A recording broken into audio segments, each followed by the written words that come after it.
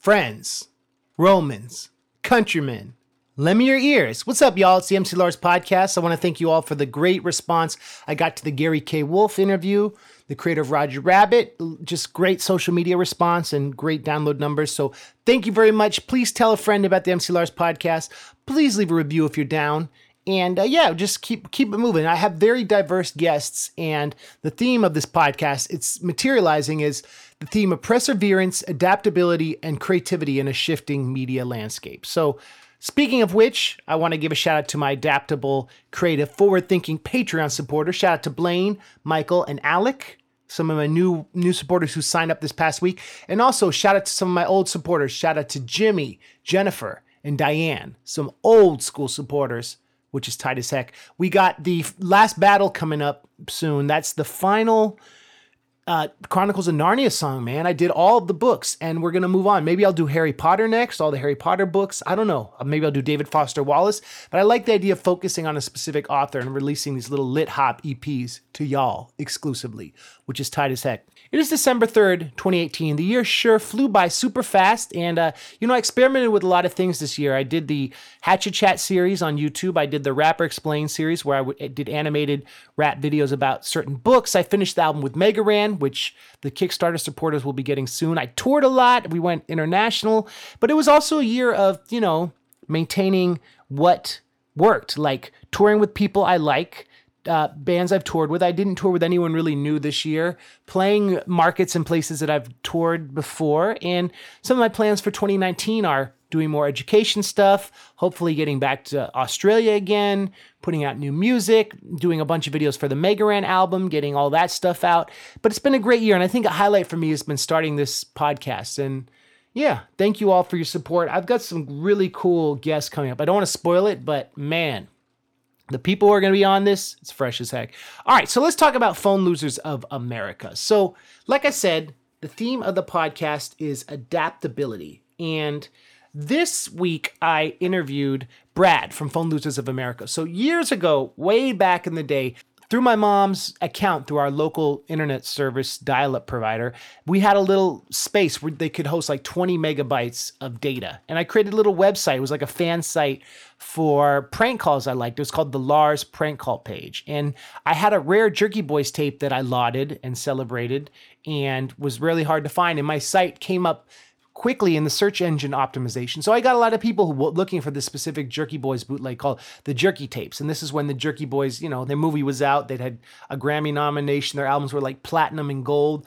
And it was cool that I was able to position this tape, but I didn't sell it. I would trade it for other prank call tapes. And this was before file sharing. And, I discovered a lot of cool music put at the end of mixtapes and prank call tapes people sent me, such as ICP and other underground stuff.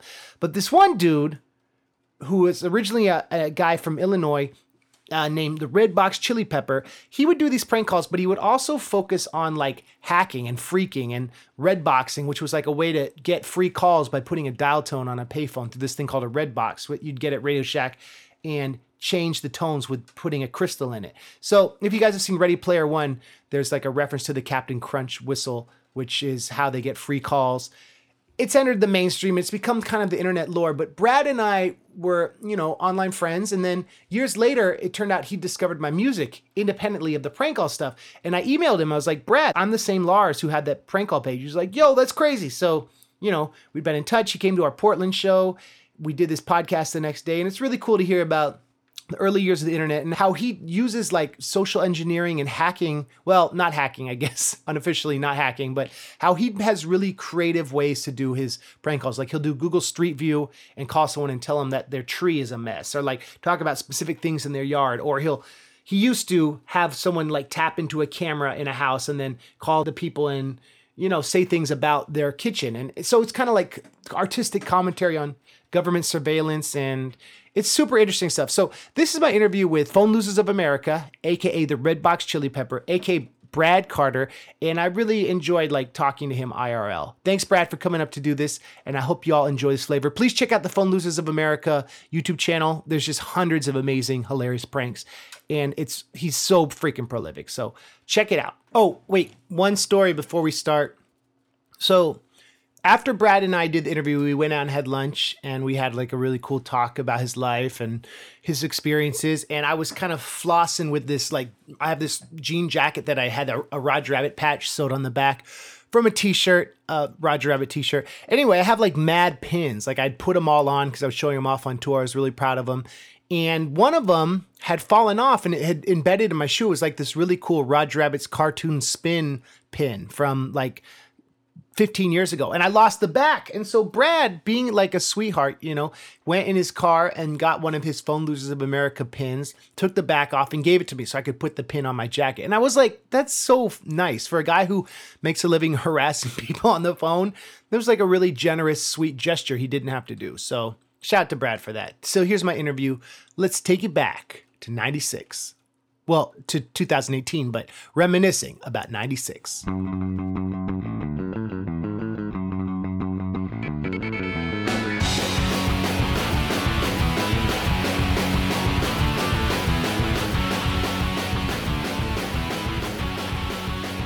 Ladies and gentlemen, you are tuned to the MC Lars podcast. And today I have one of my favorite internet comedians, artists, creators. Oh, you. Here on the MC Lars podcast. Well, how should I refer to you on the show? Because you have like 9 names like me. Brad's good. Brad is the creator, and please correct me if I'm wrong, of the Phone Losers of America. That's correct. PLA. You've been doing prank calls and hacking and freaking stuff since the 90s? Oh, I don't do hacking stuff. Oh. As per my, what do you call it? Probation requirements. Strike that. He does prank phone calls and performance art pieces. Completely legal prank calls. Now, So ever since the incident. this is like, let's just jump right into it because you made some calls to a supermarket company's email complaint list, Yes. and that company wasn't so happy about that. No, they were very unhappy about that. They called the FBI on me. So The FBI showed up at my house and knocked on the door. A team of 6 to 8 agents stormed the house. oh my gosh, because they felt like they didn't want you bothering their customers. Well, I think it was mostly because they thought they were being hacked. A listener sent me a list, a login and a password of the Safeway and Albertsons and a bunch of other supermarkets complaint database, where if people are unhappy with their shopping experience, they complain online to this database. And I had access to all of these complaints along with the person's address and name and phone number and all this other stuff about them. So I did a couple shows where I called up all these people who complained. I pretended to be the manager of the store and resolved their complaints, except I did a really poor job at it. You kind of put the complaints on them. Correct. Yeah. Yeah. I turned it around on them. Ladies complaining about the Starbucks kiosk is in the back of the store now, and I don't want to walk all the way back there. And I told the lady, well, we saw you on the security cameras. We think you could use the walk. So obviously Safeway did not appreciate this. Yeah, well, they just thought they were being hacked. Is their main thing is they thought someone hacked into the database. For all I know, that's what happened. Yeah. Because I don't know the guy that sent me this stuff. You weren't involved in any of that. You just happened to call these phone numbers. Yeah. I kind of assumed he was maybe a disgruntled employee, Yeah. which still wouldn't have been okay for me to log in. But, you know, I couldn't resist. It was such good stuff. So how did they get wind of this? I mean, your YouTube channel is very popular and big. Was it that? Well, I didn't hide myself when I logged into the database multiple times. So I assume they just looked up my IP address and they're like, oh, this belongs to this guy. And then they looked up me on social media and they're like, oh, this guy does prank calls. So it took them about 6 months to show up at my house. Is there any way to hide your IP? Oh, yeah. Yeah. But I kind of feel like maybe they would have figured it out anyway. Yeah. You could Google it, Safeway phone pranks or something. Yeah. So 6 months later, early in the morning, the FBI came to visit you Correct. and give you a happy wake-up call. Yeah, it was great. They knocked on the door a couple times. They had a battering ram at the door. They were gonna knock the door down if I didn't answer the door. Oh my gosh. I noticed that when they pulled me outside and sent a bunch of people up. You're like, I'm glad I heard them. Yeah. They knocked twice. They let me get downstairs, down 2 flights of stairs. And did you think it was like UPS guy at first, or? I didn't know. I glanced at the home security camera on my way down. And I just saw some guy standing there. I had no idea. I was still half asleep. After the trial and everything, now you're able to still do your calls and Yeah. And so they didn't make you stop. No, surprisingly not. I kind of assumed they were going to make me stop, but I didn't get any jail time or anything. I just had to pay a fine. I had to do community service. I got home detention, which is like house arrest, but not quite as bad. It could have been a lot worse, probably. Oh, yeah, definitely. I could have done 8 months in jail for this. All for your art. So, yeah, you can call it art if you want to. Making phone calls now, if the legality of it is, can we talk about that? Like, Oh, sure, yeah. so you're saying that they're legal prank calls. Like some states you're allowed to record people who don't know they're being recorded, right? Yeah, it goes by state, but then there's also federal laws, and it goes by the state you're calling from, the state you're calling to.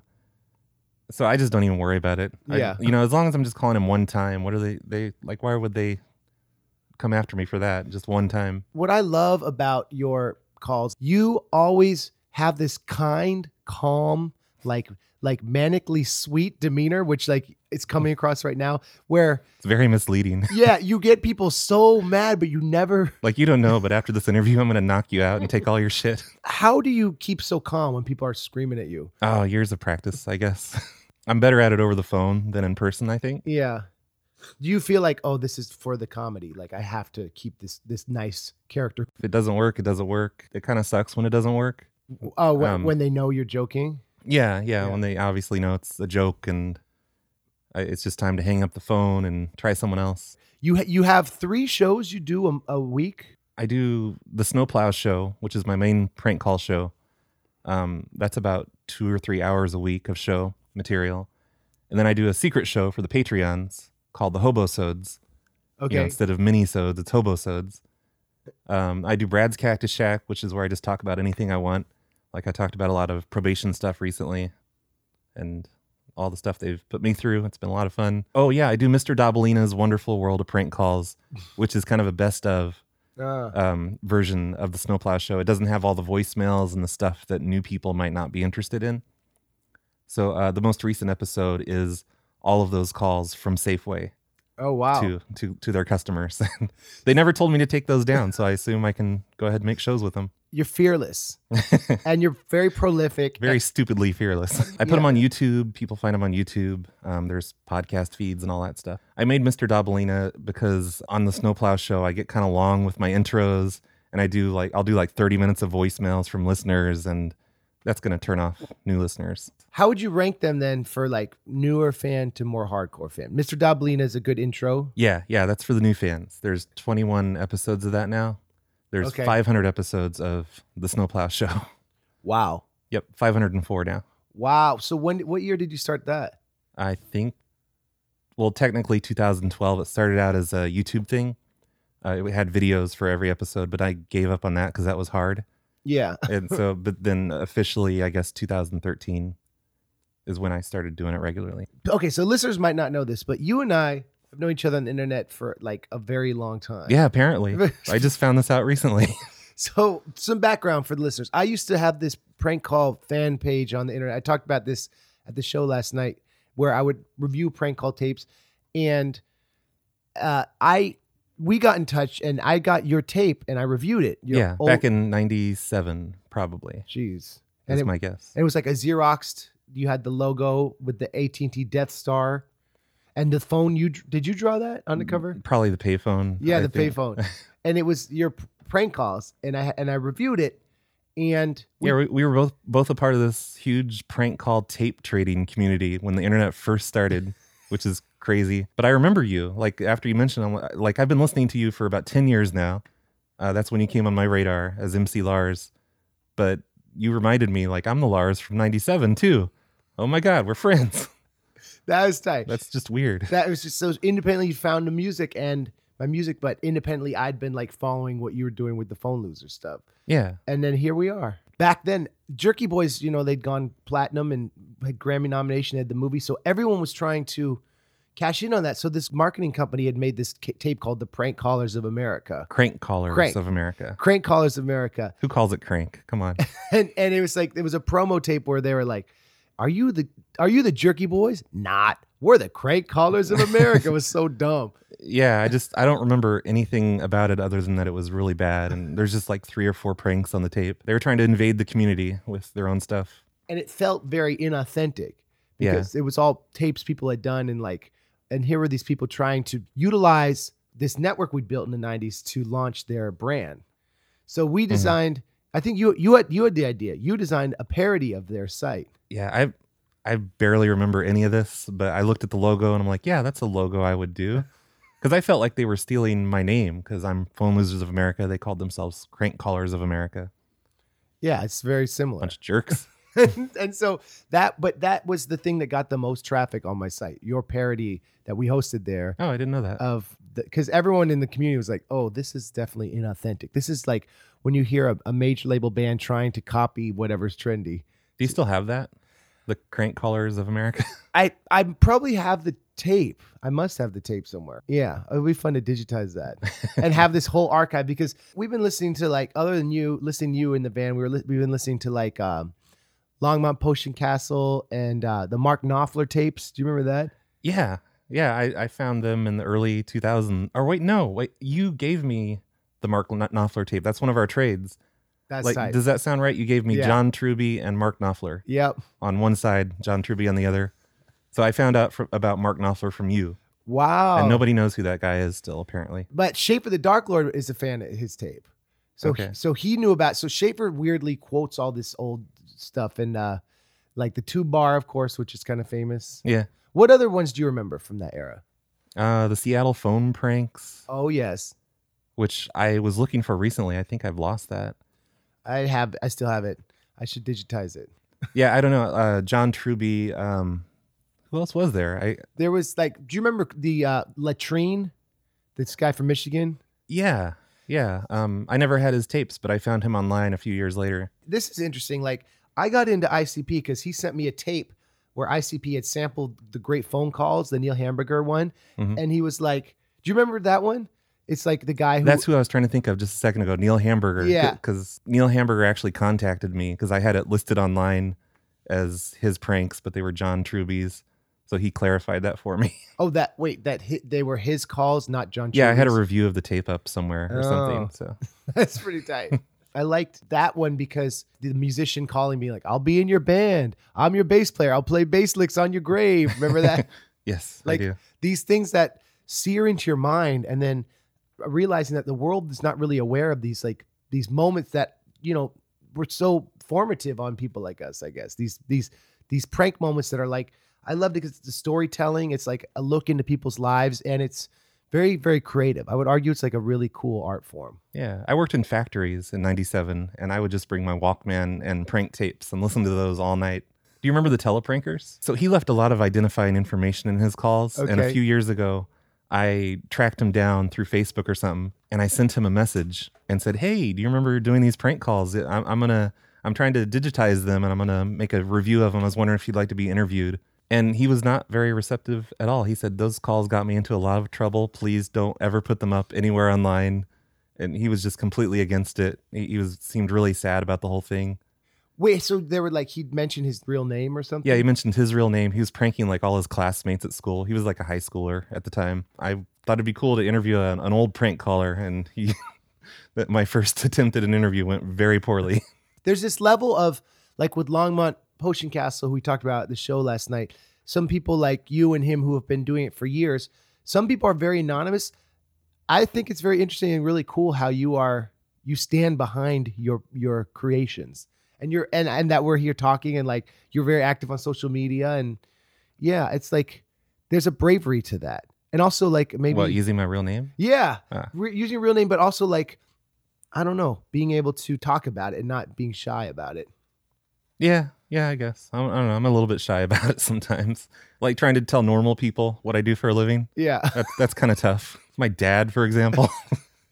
Yeah, like what does he think about it? He just shakes his head. He's like, "Oh, that's good. Glad you're doing something you like." Let's talk about your life. You grew up in Illinois, right? Right. What was it like growing up in Illinois then in the 90s or 80s or whatever? 70s, 80s. I'm 46. Can we talk about the freaking stuff? Sure. Yeah. I just bulletin board systems. I guess you know about those, right? Like the dial-up BBS? Yeah. I got into those. I found some hacker text files, and I was just hooked on that whole subculture of hacking and learning how to beat systems and all that stuff. And tricking the phone company, especially because I was really into phones already. I guess just learning as much as you possibly can about the phone company and like just one-upping the system, trying to figure out a way around things. Like red boxing, for example, was this these tones you could play into a payphone, and it would give you free calls. It would trick the payphone into thinking you're putting quarters in. That was one of the easiest things to do. The Captain Crunch like whistle thing, was that a real thing? Yeah, definitely. That was called blue boxing. And that was like a whole other level of it. That was kind of done with by the time I got into it. They'd fixed all that stuff, but they could play these other tones into any phone, and they would become super operators. They could do anything they wanted to. They could call anywhere. They could take over trunks and satellites. I don't know. It was crazy. It was really interesting. There was like a high learning curve to understand how this works. So the security was less then, would you say? Yeah. The phone company just figured, no, they're never going to figure this out. But it was really easy. It's just the whole system was controlled by these 12 tones, maybe 16 tones. I forget. And the fact that then people like you were finding other creative people on the internet who could share these secrets, right? They never would have anticipated. Yeah, well, back then they didn't have bulletin board systems when all this blue boxing stuff happened. So they found hidden conference lines, and they would share all their secrets on these hidden conference lines. And like by talking? Yeah, they just get on the phones and pay for these long distance conference lines. Not pay for them, I mean, use their freaky knowledge to call into them. Right. A lot of blind people were into it. Wow. It's really interesting. Like, I don't feel like I'm explaining it that well, but it was really cool stuff. I was really into it at the time, but I never got into the really hardcore stuff. I was into the easy stuff, like making free calls from payphones. And that's what kind of made you stand out for me, like amongst the other prank callers, because your website and everything, you would have that, you had that technical engineering kind of perspective. That prank calling so much about the social engineering, but then there's like the physical, like on YouTube, when you go to Walmart on Black Friday and intercept calls and record them. Like, that is such a great video that everyone, please check that out. I wish I could do that again. I feel like it's a bad idea at this point. Being on probation and all. Can we talk about that story? Because that's like how you had that idea and how you pulled that off, because it's amazing. The main one that everybody knows about is where I just had an earpiece in my ear hooked up to a digital recorder, and I would pick up a phone in the store whenever I heard on the overhead paging system, toys, pick up line 2. Uh-huh. And then there's a code you press that gets you on line 1 or line 2. And I would just pick up the phone and talk to them and be a horrible customer service person and record it and put it up online. It was a lot of fun. One of the things I love also, and this is like some of your concepts are just like, you have a simple concept, but then you go hard on it and do it in an original way, where you'll do Google Street View, get people's numbers, and then like complain about their landscaping or the trees. And you really rile people up because they are so invested in how it's like this reflection on how we create this identity, and we're so invested in how the world sees us. And when you come in and kind of like make fun or like criticize their hedges, it's like they go bananas. Yeah, it's insane. Like the reactions I've gotten from people just telling them that I don't like their trees, or I don't like their grass, or we're gonna remove their grass, or that you came there to clean the grass, to fertilize the grass, but you accidentally killed it, and you're sorry, but you're not going to do anything about it, right? Pretty much, yeah. People love their grass. How do you get the phone number for a house you find on Google Street View? Oh, you just go to 411.com or whitepages.com. There's a reverse directory. It's actually pretty accurate. It'll have their cell phone numbers on there sometimes. I don't know where they get their information, but it's pretty good. What percentage of your calls you think don't go well that you don't release? I mean, it just depends on the day. Sometimes I'll do a live show and the entire thing sucks. Yeah. I've done live shows where I never released them because they were so bad and boring. I like to only release the really good stuff. What time of day do you get the best people picking up and the best reaction? Probably the evenings, but probably more the weekends. Like anytime on a Saturday or Sunday, that's when everyone really picks up. Do you find that now if people see like an unknown number, they don't pick up as much? Oh yeah. And they're also like, whenever they do pick up, they're very suspicious. Like they think it's a scammer or a telemarketer. And that's changed. Oh yeah, it gets worse every year, I think. Yeah. I don't come up unknown though. I spoof my phone number, so I have a local phone number to them. So they think it's like a friend or something. Yeah. I'll just pick a random neighbor's phone number and make my phone number their phone number. And then that neighbor gets a bunch of calls during my whole thing. And then I call that neighbor at the end, like, hey, you got any calls from me? So you'll 411 someone who lives near them. Yeah. Oh my gosh. That's like very... Like, oh, it's Frank around the block. Did you hear the ones where I said I was with the city and we were digging a hole in their yard? Yeah. And they're like, why are you digging a hole? I'm like, oh, just we got to use up the rest of the budget. That's just, they lost their minds. It's very interesting when you call wealthy people because they don't have patience and they're very entitled. But they're also, I guess, they're very defensive. Oh, yeah. Yeah, they don't want their good name smeared. And the wheelchair ramps be like, you need to put a 20-foot wheelchair ramp. And they want to be like politically correct. Like, what's your problem, lady? Put a wheelchair ramp on your porch. Or that you're not going to deliver mail anymore. That's another one I really like. Yeah. And did you say you have like the blind mailman? Is that one of your things? Oh, yeah. Yeah. It's like your concepts are all very Cartoony. Cartoony and rooted in like this reality of, like just having something that's just believable enough that makes it work is, I think, like some of my favorite calls of yours. And you lived in Illinois. Were you doing the freaking and stuff as a kid there, or? I was playing around on phones constantly as a kid, just randomly playing on the phone. I didn't learn what freaking was until I was maybe 16 or so. Yeah, after that, I just I figured out redboxing. I mean, I read about redboxing and built a redbox. And so it was like an actual device you hold up to the phone? Yeah, it was a little Radio Shack tone dialer. You open it up and you modify a crystal inside, and that changes the frequency of the tone, and it turns it into quarter tones. You learned this through old BBSs or through the private conference lines? I never did the conference line stuff back when it was a thing. That was like back in the 60s and 70s, I think. Before you were doing this stuff. Yeah. What was it like calling the first BBS you ever called? Do you remember that moment? Oh, yeah. I was obsessed with war games. Do you know war games? Oh, with Matthew Broderick? Yeah, I've seen that. Almost starts a war, and just being able to connect to your computer and get information from somewhere else. I just, felt like Matthew Broderick. Yeah, this power. Yeah, it was just amazing to me at the time. My parents would not get me a modem because they knew I would just do bad things with it. But after I got a job, I bought my own modem, my own computer. Would you tie up the phone line? Oh, yeah. And then I immediately got my own phone line without their permission. And how did you get to Oregon? I wanted to leave home.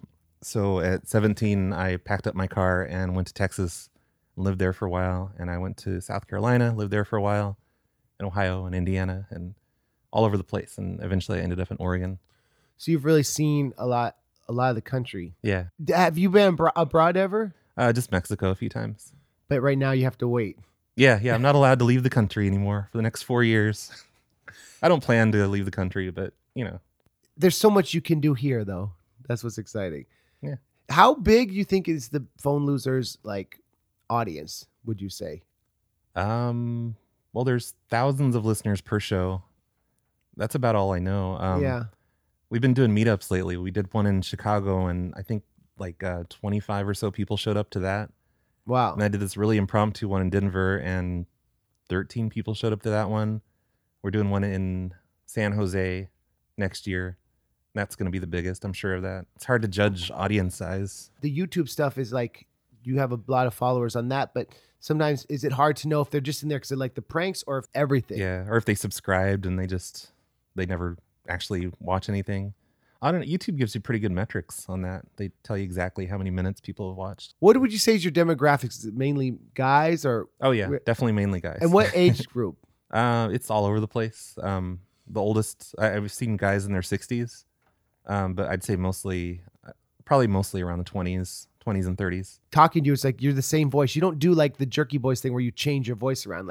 Not too much. It's you. It's it's your character. I'm bad at voices. And I think that's what makes you unique to other prank callers who put on these characters. You're just yourself.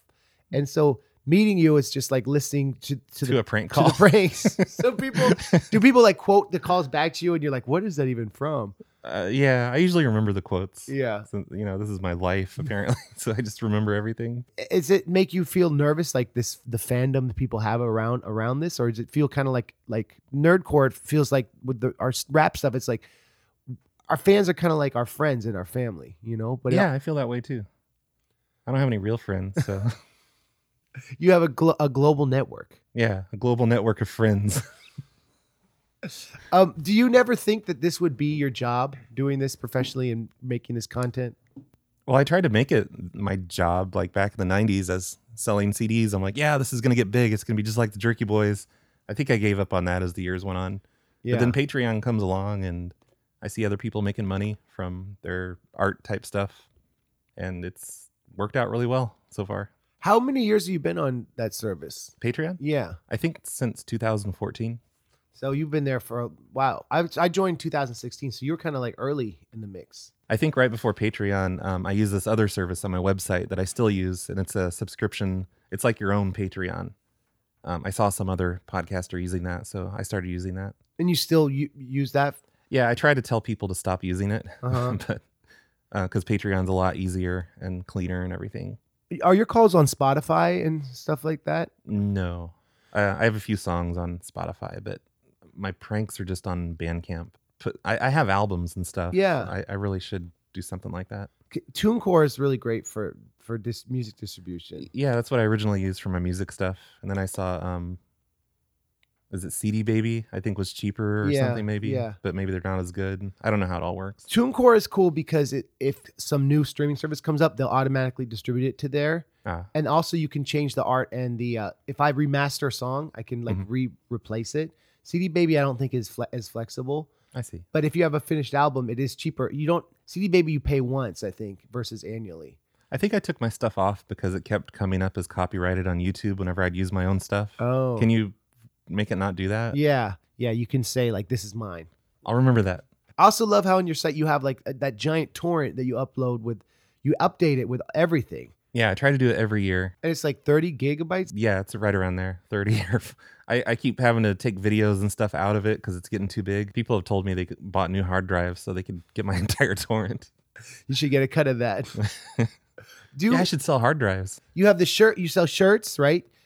Well, I sell them through Spreadshirt. What about the coins, like the Patreon coins? Those were a big pain to do. Yeah. It's like you have this kind of like mentality of like a band with the merch and everything. Yeah, I couldn't believe the coin did so well. And then I started adding extra stuff to it. Then I overpromised. And then I ended up losing money on the Kickstarter. Oh, gosh. And you also said you were going to do a vinyl maybe? Yeah, I really want to do a vinyl record of prank calls. That's tight. Yeah, because that's been when's that been done last? Like I remember Jerky Boys is on vinyl. Yeah, I have the Jerky Boys one and the Great Phone Calls is all I have. I feel like nobody would buy it. It would just be kind of a neat thing. You don't have to get permission from people. I just make sure I edit out all the names, okay, so they can't find themselves, and just hope for the best. One of these days, I'm going to get sued and shut down forever. But until then, it's kind of fun. Have you ever had anyone be like, yo, I found myself on your site? A couple times, yeah. And I've had them report me to YouTube. People would complain on Twitter about companies, and I would call them up and pose as the company. But I would post their tweets up on the video that I made. And then people would find their tweets by searching for those words. And then they'd be like, hey, this guy on this prank call channel, he's making fun of you. Check it out. Yeah. And then they would find their stuff. So you have to kind of be wary of search engine optimization. I did have a lady who found herself 10 years later after, I think she was a telemarketer for Sprint or something. Uh-huh. And I messed with her a whole bunch. And then she found herself. I don't know how, but she emailed me and said, I need to take it down or I'm going to get sued. And so you took it down? No, I said no. I never heard from her again. Wow. So she was just trying to threaten you. Yeah. The Twitter ones are cool, like when people would check in, right? Because then you call and say things about them related to their tweets. Can you still do that? Do people still check in on Twitter? Oh, yeah, all the time. Finding their phone number is the hardest part because they don't always have a listed phone number. You'll Google their name or... Yeah, I'll look it up on 411.com. If they have a really unique name, that's the easiest to look up. Where did you get the idea for that bit? I think it's something we came up with on the phone show, which is my old show I used to do back in 2009. When I first started listening to you, I was playing your stuff on the phone show. I remember hearing a show recently from the phone show. I've been posting them all up on YouTube, and it's the one where we first started doing Twitter complainers. And that's kind of cool to hear. They were terrible. They were barely even funny, but... How many people are in PLA? It's basically just me. There's other prank callers. Like there's Carlito. He does the Madhouse Live show. Laugh Track Matt and Zach's. They do the Party Time show. There's just this huge prank call community of all these different people that like to make prank calls. Do you have any international people who make calls with you or not? Well, Zach's from Party Time. He's British. Is there some sort of like initiation to make sure they're good enough to make the calls before you let them do it? Like Carlito, he brings a lot of people in on his show. He does a live show every week, every Thursday, and he has a call-in number. People will call in and they'll do calls with him, and then if he likes them, he'll start chatting with them, I guess. Or we used to conference together a lot more back in the day. Yeah. And hang out with each other and do calls together. We don't do that too much anymore. We should. With the nerd rap stuff, it's like there's this archive that like details the trails of these friendships and these memories, and it's public, and it's like that's what I find so engaging about your channel is that it's these stories where, you know, it's like you really feel like you get to know you, and then you also feel like you get to know certain people who you call repeatedly. For instance, the Mildred Monday. I try not to call people repeatedly anymore because then it sounds bad. It sounds. Do you feel like it's mean? It's mean spirited. Yeah, because you look at Mildred Monday and you're like, yeah, I prank called that lady for 20 years straight. When really it was just, you know, I'd call her every couple of years, take 5 years off, call her again, and now she's dead. And then you did one of the calls where you talked to her sons. Yeah. After she passed to give your condolences. Yeah, thanks for bringing that up. Do you feel bad about that? Sort of. I mean, I made that Mildred Monday song. Yeah. And I guess when we called up her sons, we played that song for them. Uh-huh. And they weren't very amused with it. And it had I mean, come on, their mom just died. But it was like a loving tribute to her. Yeah, I'm sure they see it that way. So for those you haven't heard, it's a parody of Just Another Manic Monday, right? Mm-hmm. And calling up Miss Mildred Monday. Yeah. Maybe we can end the podcast later. I'll play that song. Is that cool? Yeah. Another one I want to talk about that I always show people when I'm trying to like make new converts to your channel is the one where you got access to the camera in the room of that older couple. Oh, yeah. That one is like brilliant and kind of like horrific how you're able to do that. Oh, yeah. There's this other guy, Dwight. He does those a lot. And I guess he had to stop putting them on his channel because people were reporting him because it's kind of messed up that you're looking at people inside their house and prank calling them.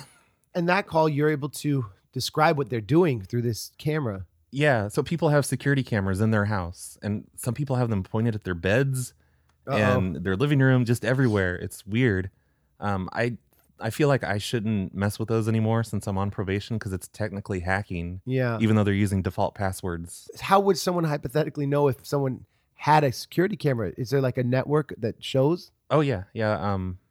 I can't think of the name of it, but you can also do a Google search on whatever string is in their URL for their camera. I assume you can still do that. And what is the default password is like 0.0. Or like, how would you know? Yeah, different brands, different manufacturers have different default passwords. It's like good advice because anyone who has home security cameras should make sure they don't use the default password. Yes, log into it immediately, everyone, and change your password. Change it to something hard that's not easy for a computer program to break into. That is like indicative of NSA and all the stuff that our liberties have been, you know, changed. And that in a way, you're kind of like poking holes and being like, you're no longer private. Mm-hmm. Anyone could access that and not make a YouTube prank version of it. They could use it to, I don't know, like harm them somehow.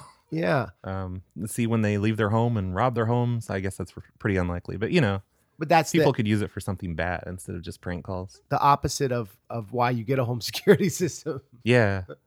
There's this really funny one. I was on the line when Dwight did it. He kept calling this guy's phone and he would answer. And finally he stopped answering his phone and he got tired of the phone ringing. He was in bed. It was pointed at his bed. Yeah. He finally got up and he turned his ringer off. But we'd recorded the ringer. So those cameras, you can play sounds over them. Oh so he started playing the ringer over the camera. Guy was so mad. He had no idea. Nope. Wait, so how long did he do that for? What was the conclusion to that? I don't know if there was a conclusion. I think he just finally stopped reacting and put a pillow over his head or something. That's so terrifying. Yeah, I did the one with the old people in the kitchen like maybe 7 or 8 years ago. Oh, and really? I intended to do more, but I just never got around to it. And now it's probably a bad idea. Yeah. I wish I could do more. Those are fun. It's like the Truman Show, right? It's like the idea that we're all potentially being watched. And I think that's like why I like your stuff and why it's got this longevity, because it says things about our culture and it says things about the world we live in. And it says things like taking tools of solving problems from the past and using them to try to like have fun with the future and like have some sort of individual identity in this like scary future is what I like about it, because it's, I don't know, mischief is not bad. Mischief is fun and can make his life worth living, I think. I wish you could have talked to the judge, told him all that stuff. My client has this artistic imperative, Judge. Yeah, I have cameras in my house, like the Wii U, for example. it points at the couch. I always turn it so it's pointing at the wall. Doing all these prank calls and stuff, you realize like anybody could do this stuff. If they have more skill than I do, they could probably look at any camera, listen to any microphone in your house. Or like It really makes you feel like you never have any privacy. I'm looking at my computer now, and it's like, oh, this camera. Some people put tape over their cameras on. Yeah, I don't know if you saw that when I pulled my laptop out. I have a Post-it stuck over mine. It's like the sign of a real hacker. Who knows? They can engage those cameras without the green lights going on, without you knowing. I've heard they can. Yeah. Yeah. Like back in the early 2000s, a neighbor and me, we would there was a software you could use to break into people's cameras and computers, and we would look at their cameras, we'd turn their screens upside down and make pop-ups come on their windows and wacky messages and stuff. I also like the one where this is one of your popular ones where that woman bought the fake iPad and then you call her saying you're from Apple, you're going to send her a real iPad. Can we talk about that story? Yeah, Jolanta. That was you really got a lot of information from her Social Security, right? And like, yeah, so she bought a iPad from some guy off the back of a truck in a parking lot or something. Then she went on the news to complain about it. But it's like, obviously oh my stolen. Gosh, this guy sold me a fake iPad when I was trying to buy a stolen one. This is BS. So I put a lot of work into tracking her down. Got her phone number, got her to call me back, and she had a unique name, so I was able to look up things. I think I looked at her utility accounts for her home and got her contact number off of that, something like that. How do you get access to utility accounts? Same way you get anything else. You just call up the utility company like, hey, this is so-and-so from the other department. Right. Can you pull up this account? Oh, by the way, do you have this information? And it's so easy. It works every time. It's social engineering, right? Mm-hmm.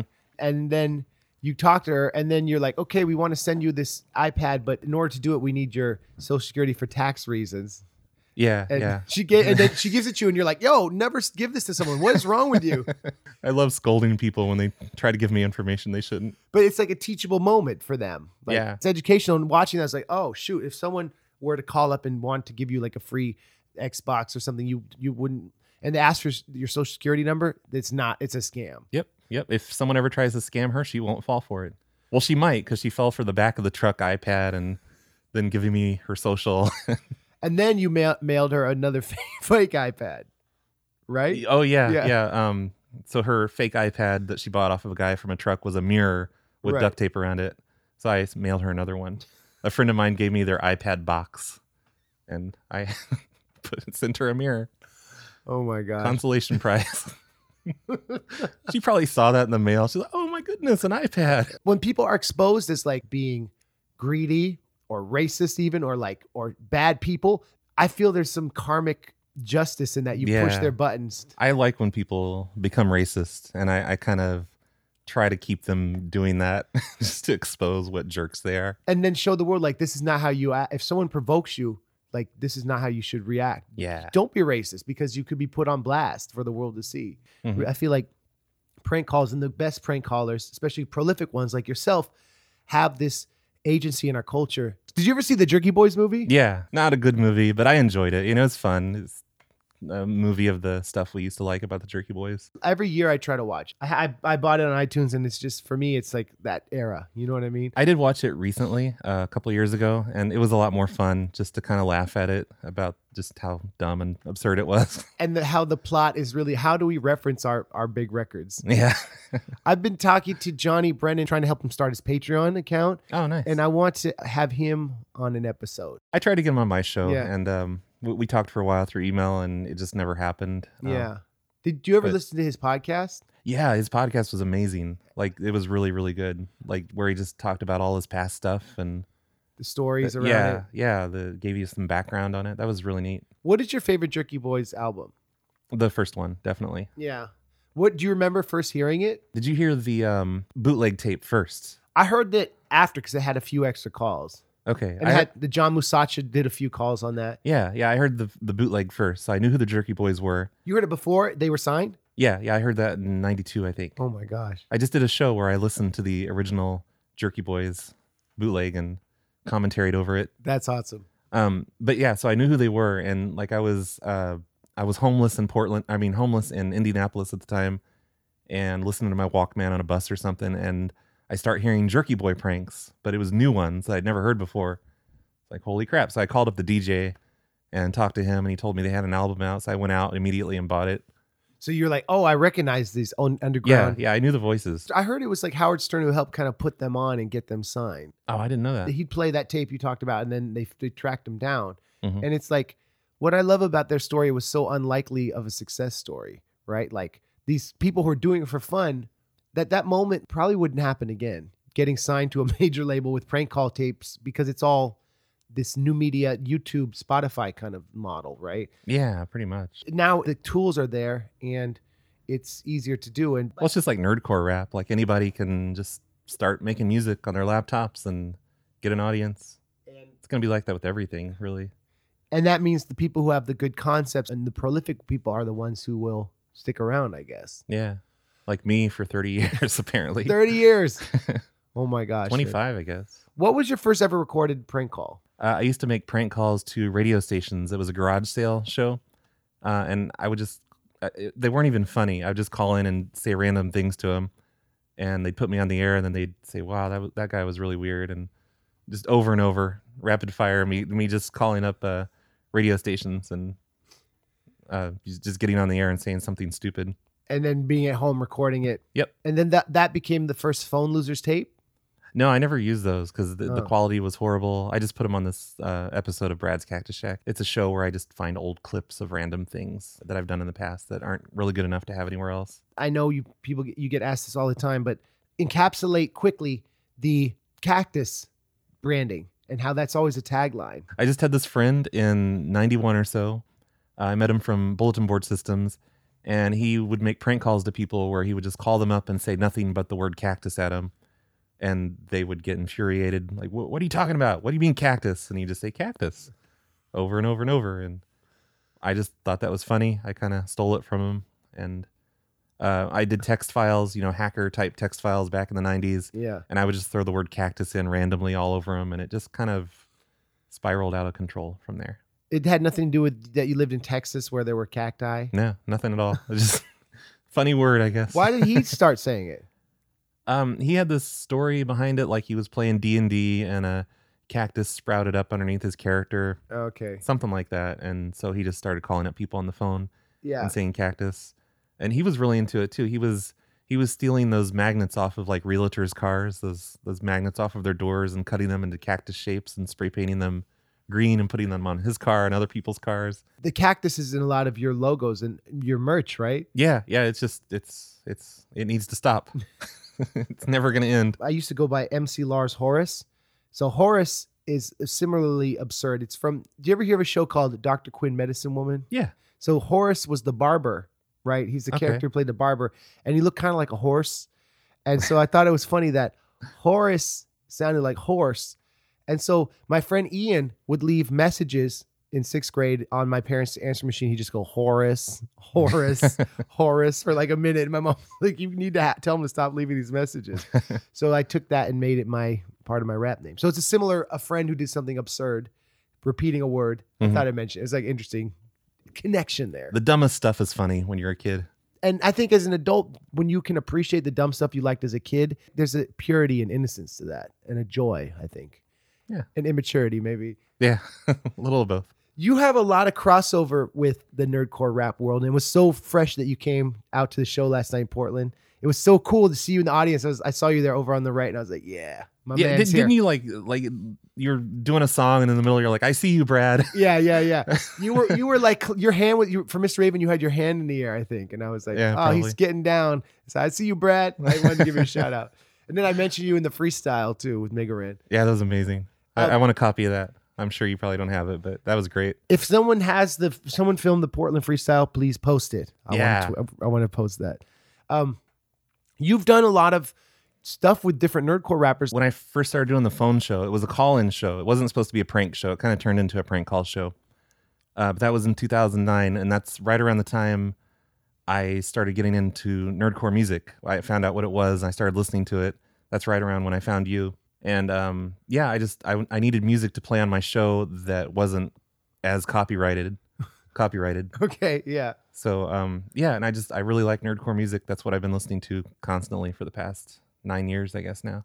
That's tight. And you're friends with Rappy McRapperson? Yeah, I really loved his music. I think I made a donation to him and sent him an email telling him how amazing he was, and we just started talking. The next thing I know, he's visiting my house, and he comes and visits me every 2 or 3 years. 2012, I played with him at the Nerdapalooza after party. He's like, "Hey, Brad from Phone Losers says what's up," or something. Because I think that's cool how the prank call and nerdcore worlds can intercept like that. Yeah, is that when you kind of rediscovered Phone Losers? You know, I remembered back in the 90s, and then I was casually like watching your stuff on your channel, but then like 2 or 3 years ago, I went deep. I was doing doing some animation, so I just would run your playlist like all day while I did the animation. And then I commented on one of your videos, I think, and it was really cool that you were like, "Yo, MC Lars, oh my gosh," or something. I think, and then that's how we reconnected. And I was like, "Yo, just so you remember, I'm the same Lars who had that prank call page." Yeah, that blew my mind. It's so weird. I'm friends with this guy I listen to. The story of knowing each other is just this cool. The longevity of how the internet can go back so far and like make unexpected people who like weird stuff share their passion. And did you ever have my listeners come on your videos and be like, I found you through Phone Losers? I saw a few of those. Yeah. Especially I think Download This Song. That's the one you were doing last night when you yelled, "I see you, Brad." Yeah, that one. Okay. And that was the one that was kind of like, it's just the celebration of the new media economics, as I like to introduce it. And like this change in culture where I think the Jerky Boys are a good signpost for like how things were in the 20th century. And then you and your stuff is like the 21st century version of that. And, you know, I feel like the Jerky Boys ran into problems when the label, they weren't making as much profit from the label, or they had this internal fighting or whatever it was. Yeah, I think he talked about that a lot on his podcast, didn't he? Like, he really got screwed by the labels, and he wants to come back, but without labels. Like, I think he's still like creating it, but trying to figure out what to do. And I said to him, I'm like, you should just do calls. And I think there's like this element of, you can't be too precious with your art, in that you have to create a lot. I found this. You can't be like, oh, I have one song and this is what I'm known for. You have to do it and do it and do it and do it and do it and do it and do it. And my wife has this expression, it's like being an art burner. You do something, you let it go, and you burn it, and it like goes out into the world, and then you move on to the next thing. Yeah. And that's like why I like your stuff, because you are so freaking prolific. And that's tight. Thanks, Lars. And it's a good model, man. It's like your work inspires me, because it's like, here's this guy who how often do you post a video? Like every week at least? Yeah, I try to. I'm trying to do more, because, you know, the Patreon's really taken off. So I'm just trying to, you know, keep producing content, because it's fun to do.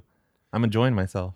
Is the monetization good for YouTube for you? Like, do you turn on the ads and do you get a good revenue from that? They demonetized one of my channels for no reason, really. They gave me a reason that was not accurate. Your main channel? My main channel is still monetized. Okay. My Snowplow Show channel was demonetized. That's the one where I made more money, though. Because you have all your shows on there. Yeah, but I don't know. The Patreon's picking up the slack. I wasn't making a lot of money from YouTube, but it was kind of nice to have a couple hundred extra coming in. And shout out to all of our Patreon supporters that they are allowing us to create this without the need of a corporate structure dictating what art is. That's right. And I'd be doing a lot less shows if it wasn't for Patreon.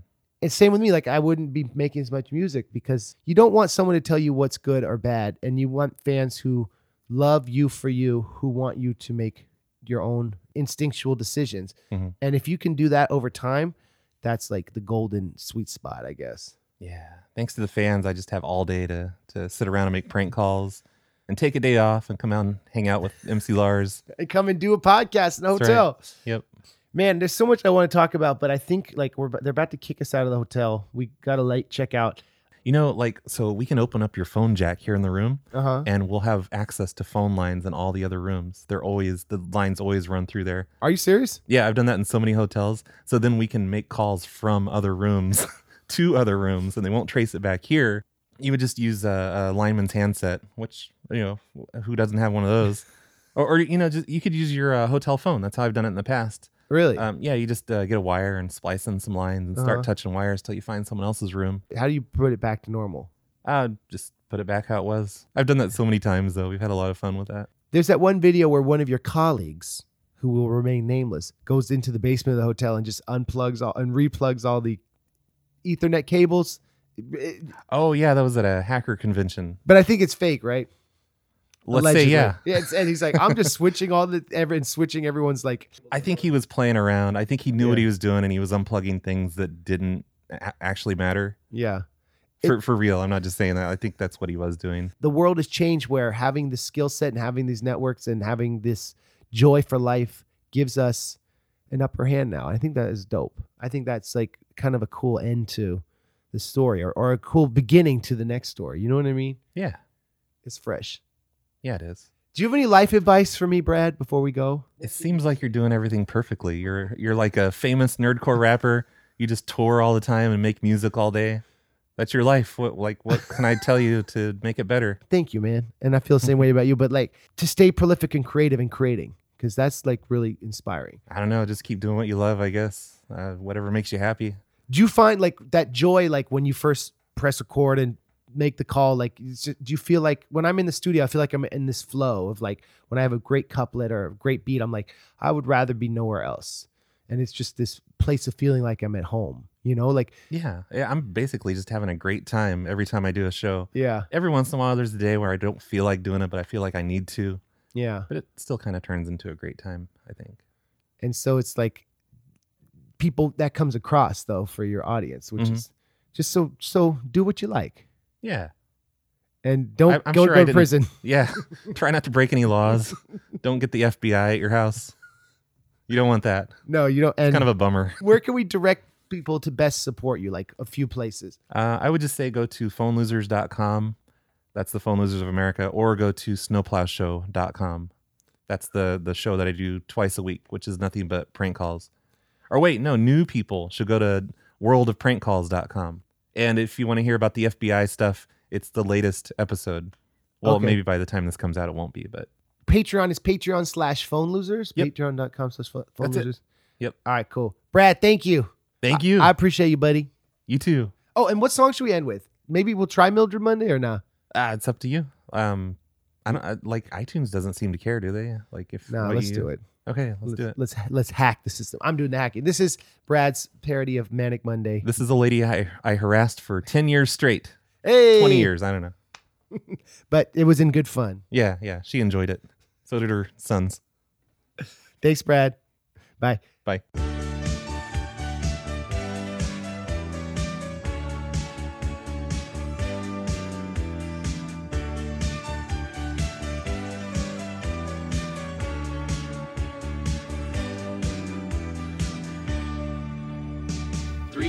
This morning I was on the phone and being really mean. I was pranking Dino Alsman, who I read about in the PLA zine. Right on, dickhead! But even Dino's yelling starts to get old after a while. And there's still one old lady who can surely always make me smile. I'm calling up Miss Mildred Monday. I am Mildred Monday. I really think she's okay. I'm Mildred Monday. I like to hear her son say, Mildred Monday. he's gonna make me pay. Don't mind it. I'm dissing on this Mildred Monday. Got to dial *67 so she won't get my caller ID. Cause if she calls Ameritech, then Jim Bayless will be after me. This is Jim Baylor with Ameritech Corporate Security. I tell her that I'm gonna put new red shingles on her home. No, you're not. I just had a new roof on. Then she says she'll shoot me in the eye and loudly slams down the You'll phone. get a shotgun in the hind end. We're making calls to Mildred Monday. I am Mildred Monday. We tell her that her son's gay. Oh, you're crazy. She's really confused today. I've lived here for 43 years. She'll send the police our way. I'll call the police on you. Says her name is Mildred Monday. I am Mildred Monday, and I did not put through a long-distance call. I am Mildred Monday. Thank you, Brad. That was super tight. As the year winds down, I want you all to look back and think about all the amazing things you've all accomplished. And even if it's like a, incremental small thing, like let's say you tried a new food you liked, met a new friend you want to hang out with more. unlocked a level in Breath of the Wild. I don't know. It's like something awesome you did this year. Be proud about it and look back and just pat yourselves on the back because you all did great. And one of the greatest things you did this year was discover a new podcast. You've been listening, and that's super tight. So congratulations, all of you. And as the year winds down, I hope you're all well. I hope you're all warm and happy. Those of you in Australia and New Zealand, I hope you're not too warm, but I hope you're happy. Next week, we have Howie Abrams, the author, former A&R music industry vet, a friend. Howie actually signed Bowling for Soup to Jive Records back in the day and was the A&R and helped them produce and finish some of their biggest hits. And now he's an author who's written some great books about heavy metal, books about hip hop. Shout out to Howie Abrams. He's our guest next week. And we talked about what he's been up to. It's a really good conversation. So be sure to check that out. The sale's still going on. If you want to go to mclars.net and get half off all that flavor, promo code is still podcast. So peep that ish. And until next week, have a great one. Thanks for listening. And be sure to just go on YouTube and geek out on that Phone Losers because this stuff is hilarious. All right, peace.